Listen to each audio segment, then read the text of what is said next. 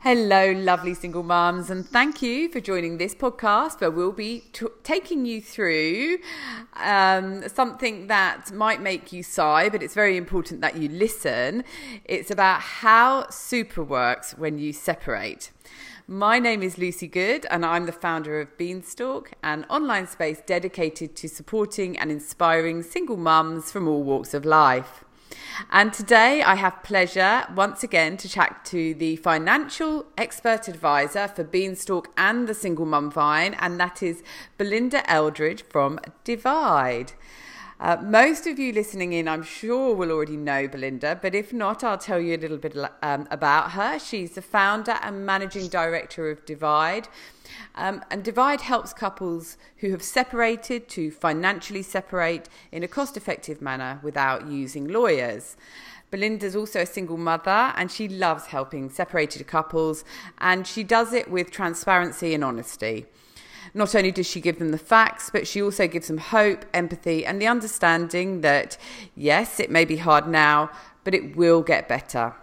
She works with couples to determine what financial structure will work best for them as two single parents co-parenting, and then helps them to agree on the action plan to implement the new structure as cost effectively as possible. Welcome once again to the podcast, Belinda. Thank you. What an introduction. Lovely to be here again. Always love to chat to you. But as I mentioned at the very beginning, this is not the most exciting of topics, but it is so important. And the idea of this podcast is to make super clear. We're going to try and do it within 30 minutes, as we always do. So to the people listening in, it's 30 minutes out of your life.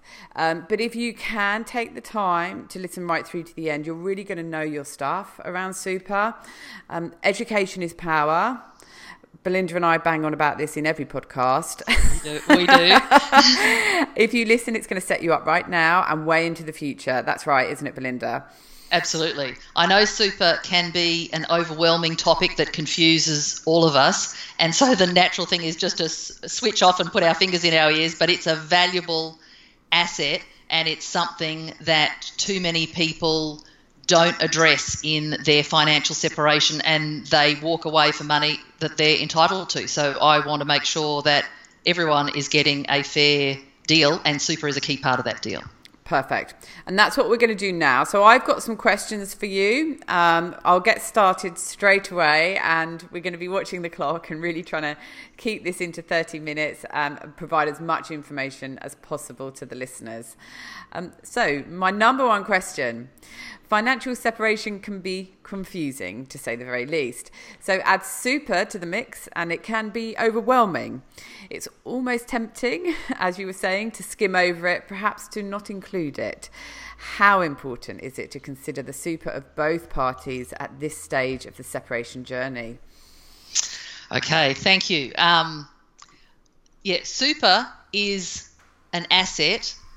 It's defined as a property under the Family Law Act, and when a marriage or a de facto relationship breaks down, property is able to be divided, and super is part of that property pool. When you're applying to the family court for consent orders, the family court requires the assets and liabilities of both parties, so that's including super, to be included in the documents. So it's a compulsory requirement of the family court to include each of your superannuation balances. Another key part of the consent orders, which when you submit to the court's then reviewing and signing off on, is each party needs to tick the box to say that they've provided full and frank disclosure of their financial position. So they have provided everything that they are aware of. And only when the court has this information can they stamp or finalise consent orders, and that then creates a document that is a legally binding document, finalising how your assets and liabilities are to be separated, but endorsed by the court.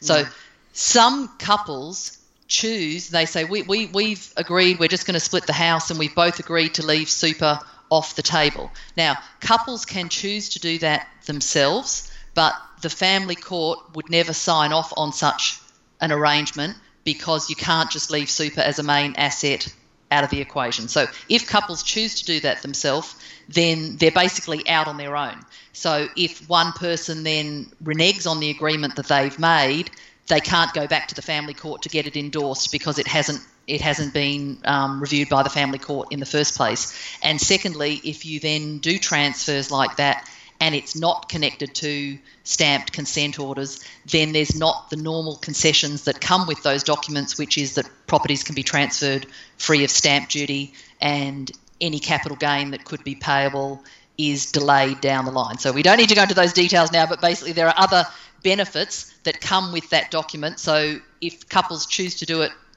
on the side without the court's endorsement, there's some of the risks that they face, just so everyone can make an informed choice about what's right for them.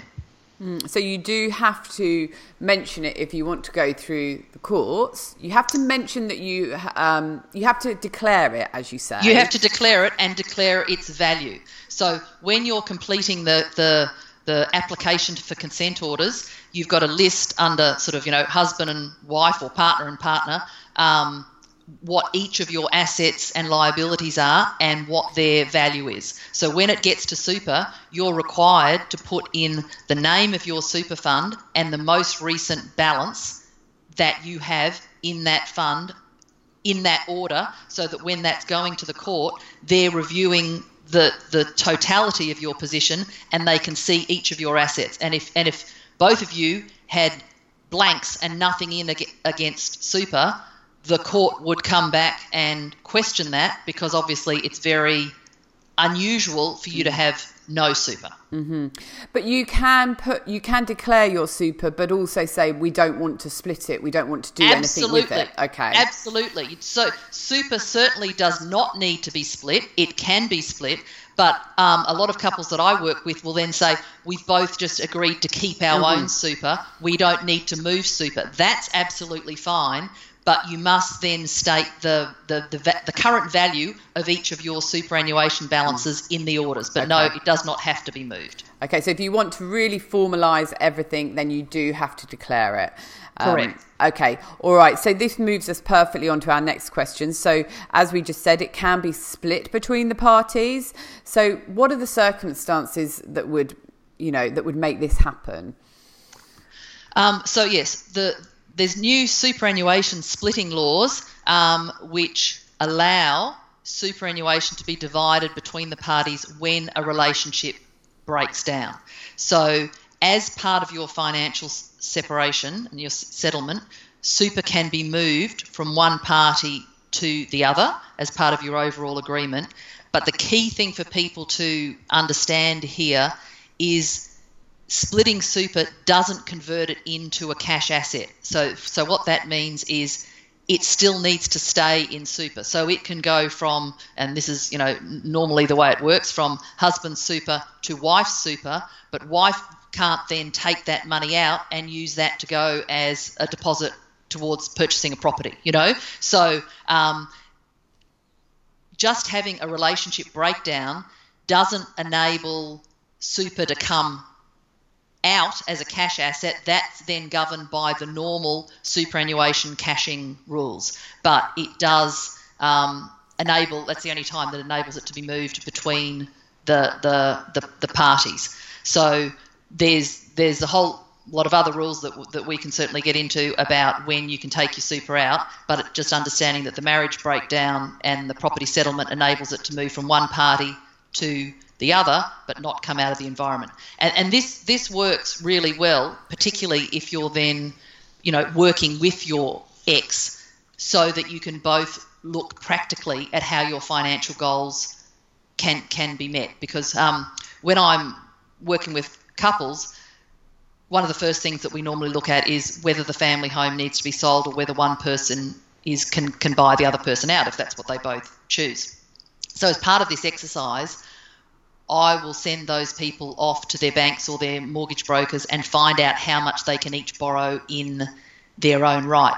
And armed with that information, we can then look at how those assets might then be split. So a common scenario, a generalisation, but this is how it normally works, is that the husband has the larger super balance and the wife has the lower super balance and the lower salary and therefore the lower borrowing capacity. So what we might then look at doing is that, say, husband keeps his larger super and wife gets a larger portion of cash that's being divided up, and therefore the amount that she needs to borrow and that she's able to borrow is less. So we can then get a situation where, say, if the family home is sold, the wife might get a larger chunk of the cash to enable her to buy a smaller, apartment or house in her own name, and the husband can also do the same because he's able to borrow more. And if you can structure like that, then both people are able to move on in a far more positive way with their life because they've both then been able to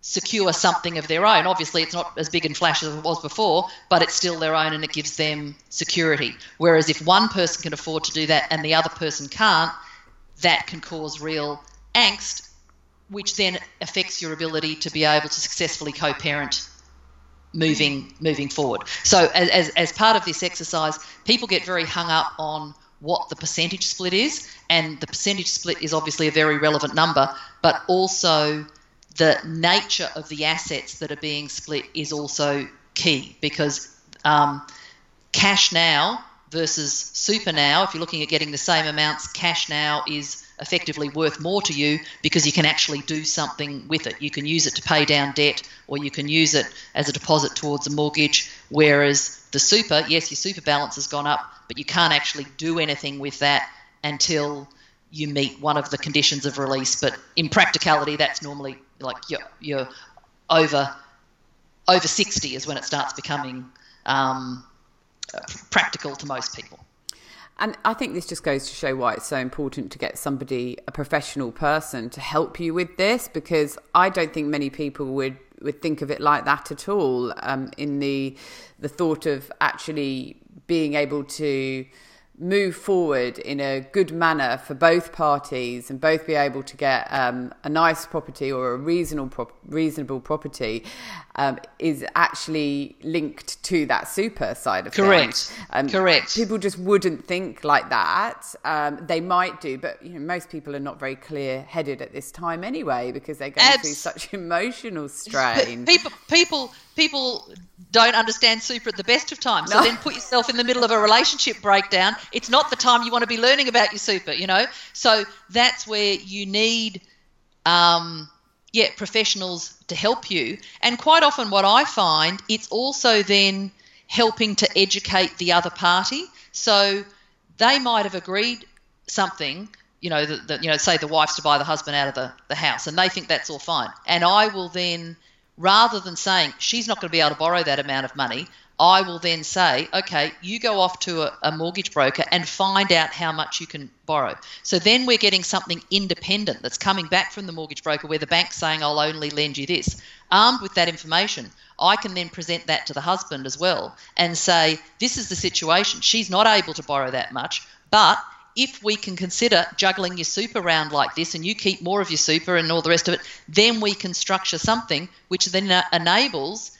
each parents to be in a happy place because they can own their own home if that's what they both choose, and for you to create two stable homes for your children to successfully move back and forward between. And so quite often, even if the husband initially might be saying, no, I'm not open to that, when you present it in that practical way and they then understand the benefits for their children, then they're open to looking at it, because everyone's being transparent. They're then knowing that the wife is telling them the truth, and the same works both ways. So quite often, obviously, when they deal with a mortgage broker, that is, confidential and a professional relationship with just them.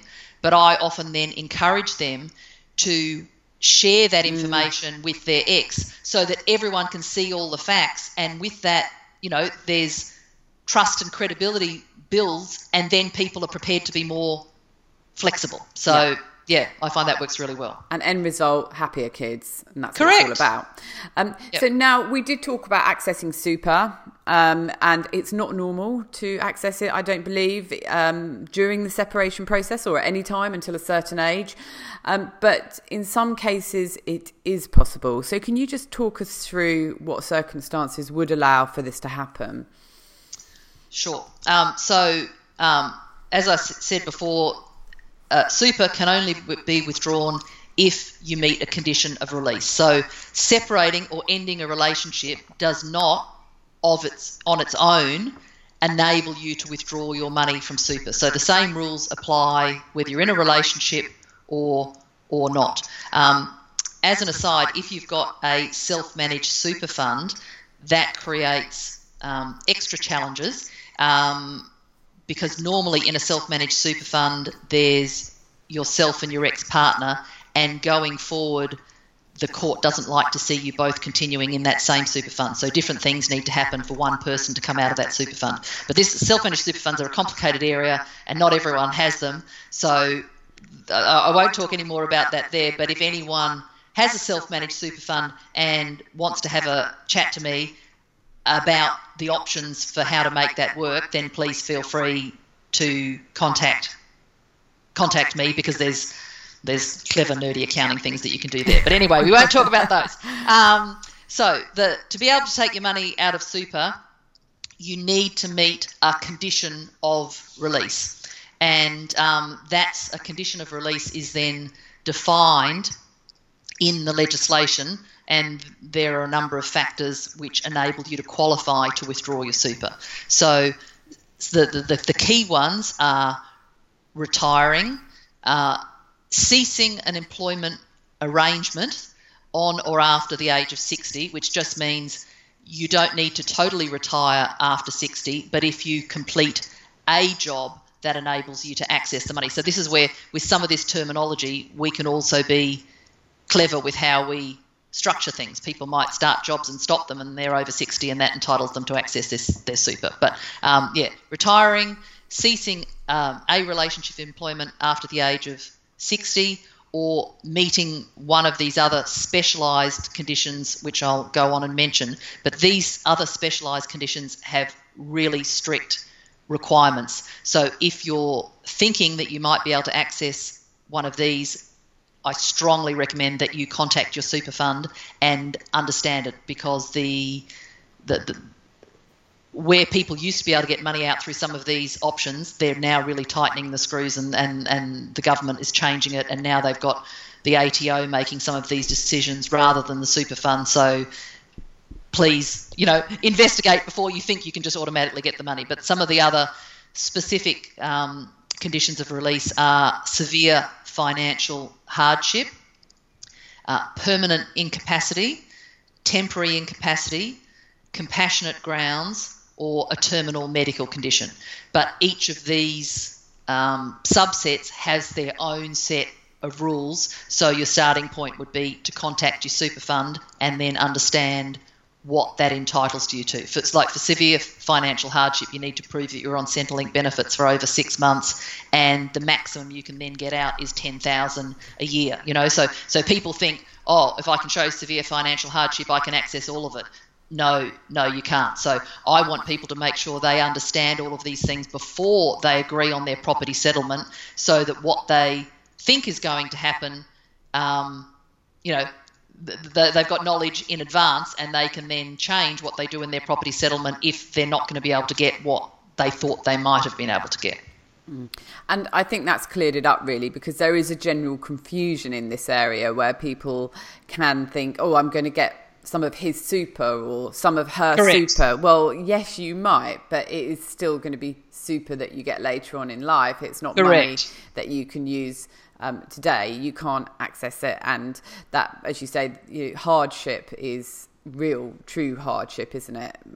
Absolutely. And hardship, they keep tightening the definition of hardship, so what people used to be able to get on hardship a few years ago, like everything to do with the super environment, it's just become a lot more legislated. And so with that, you need to fall into one of their categories of hardship, which might not actually equal your true hardship. And so at a time when you're hugely stressed, and we all know what financial stress does to all of us, it can be like another slap in the face that you've got this bureaucrat at the end of the super fund saying, no, that doesn't qualify as financial hardship. And you're like, hey, I'm living it. It is financial hardship, you know. But that's why it's best to investigate all of this before your property settlement, because then if you find out, oh, okay, I'm not actually going to qualify to get any of iSuper or his super through financial hardship, that then determines what you need to ask for in your property settlement, because you know you can't depend on what you thought you might have been able to get. So it's all about having the facts so there are no surprises down the track. Yeah, knowledge is power, as we always say. Correct. So just to add another element into the equation, let's talk about tax. So how are super withdrawals taxed if you do manage to get an early withdrawal? And is there anything else that we should be aware of at this stage around tax and super? Yes, superannuation and tax is key, and understanding it, or understanding enough of it that you know when you need to get advice, is also crucial, because when you access your super, there's excellent tax planning that is part of that decision. And if you get it wrong, you can pay a lot of tax, and if you get it right, you can pay no tax. So obviously everyone's goal in life is to pay no tax. Of course.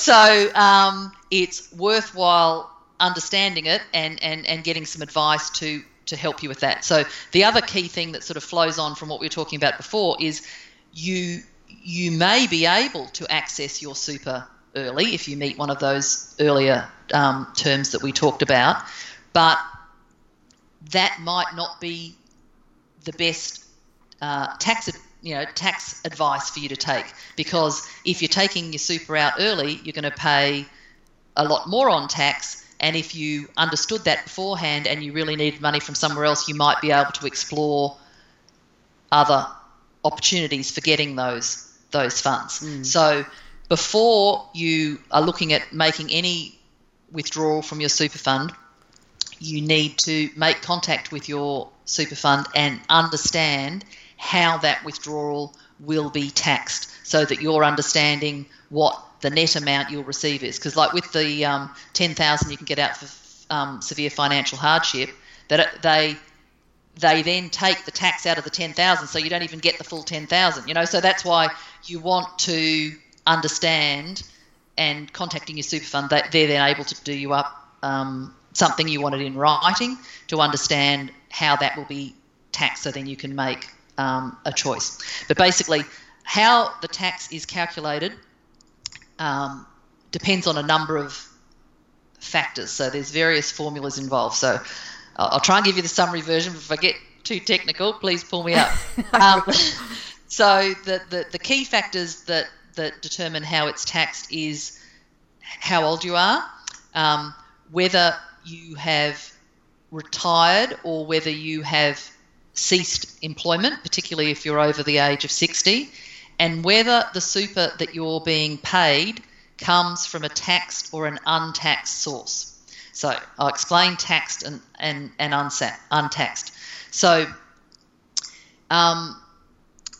your super payment will be taxed based on whether the balance sitting in your super account is tax-free or taxable. And all super balances are normally made up of a portion of both, a tax-free balance and a taxable balance. And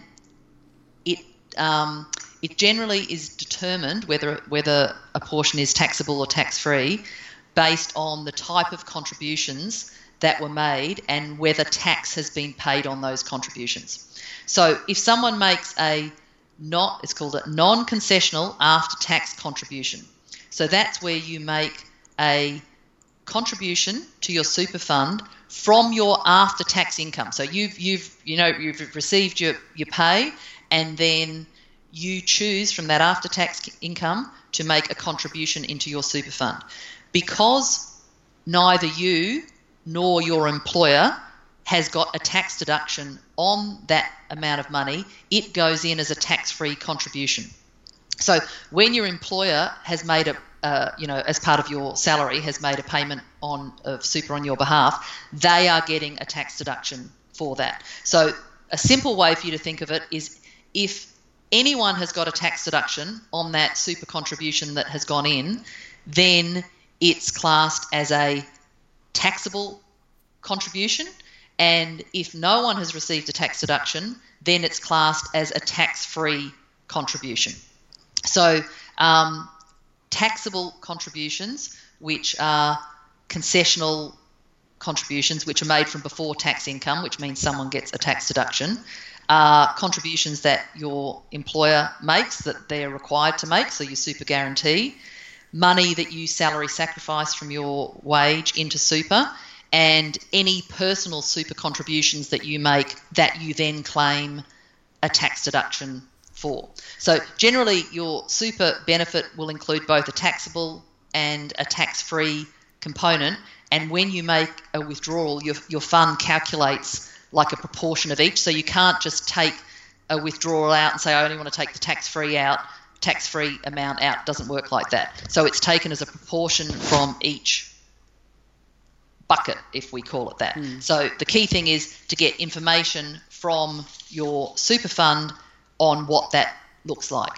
But the sort of key things to remember, and as part of the sort of tax planning guidelines, is if you get money out of super because you qualify for one of the other conditions that we talked about, and you are aged less than 55 years, you will generally pay 22% tax on the amount that comes out.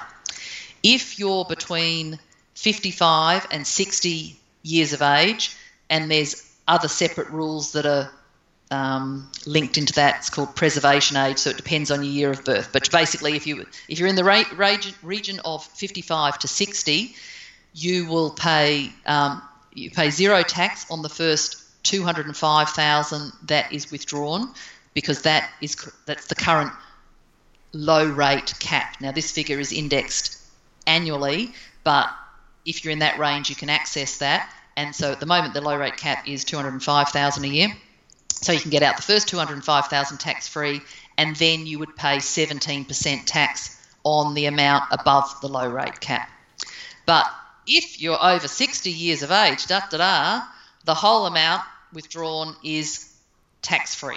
Right. So you can see that there's huge benefits in structuring your finances so that you're not accessing your super until you're over 60, if that is at all possible. Mm-hmm. Yeah.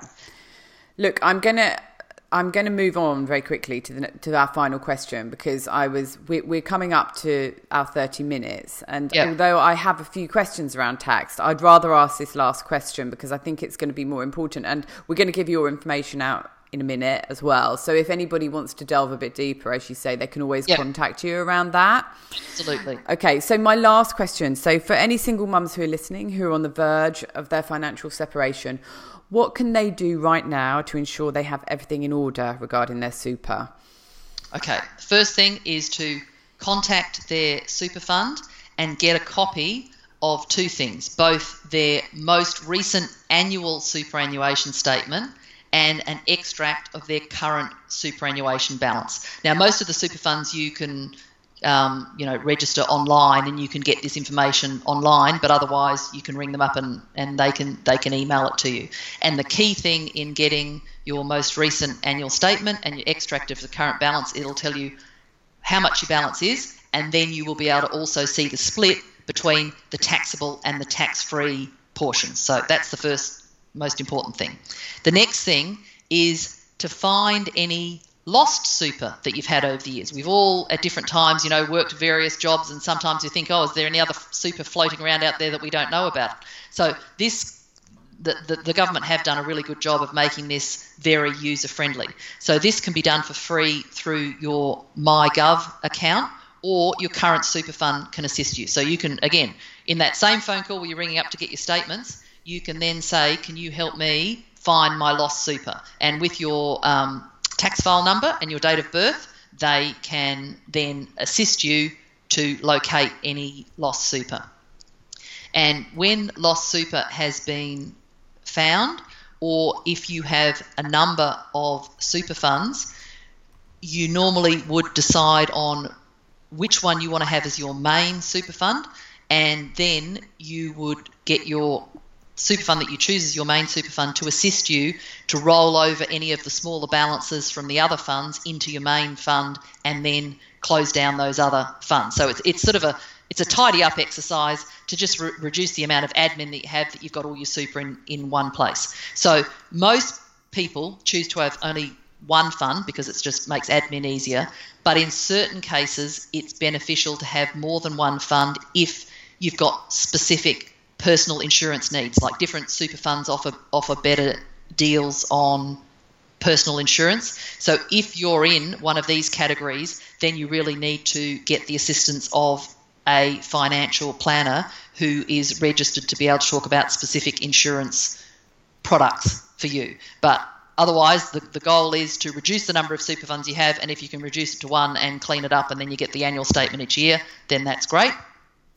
The next thing is to review from your super statement, or again from asking your fund, who your nominated superannuation beneficiary is. And you want to do this on each of the funds that you're wanting to keep, because normally in our super funds we've nominated our partner to be our beneficiary, so that if something happens to us, all our super goes to them. But once we separate, we might want to, and most often do want to, reassess this decision. So quite often we want to change our nominated beneficiary after separation from our partner to our children, and you can then have, say that it goes to your children in equal shares. So that's an important thing to do, because one thing that a lot of people don't realise is your super isn't actually covered by your will.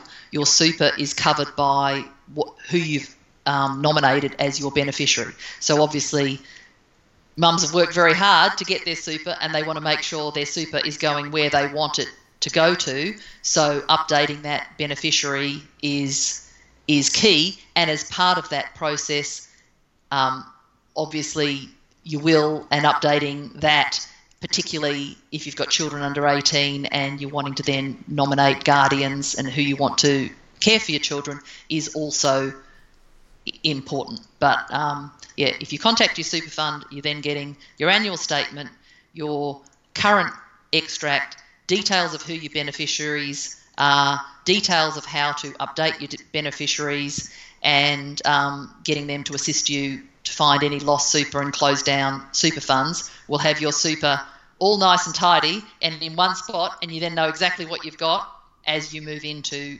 your property settlement.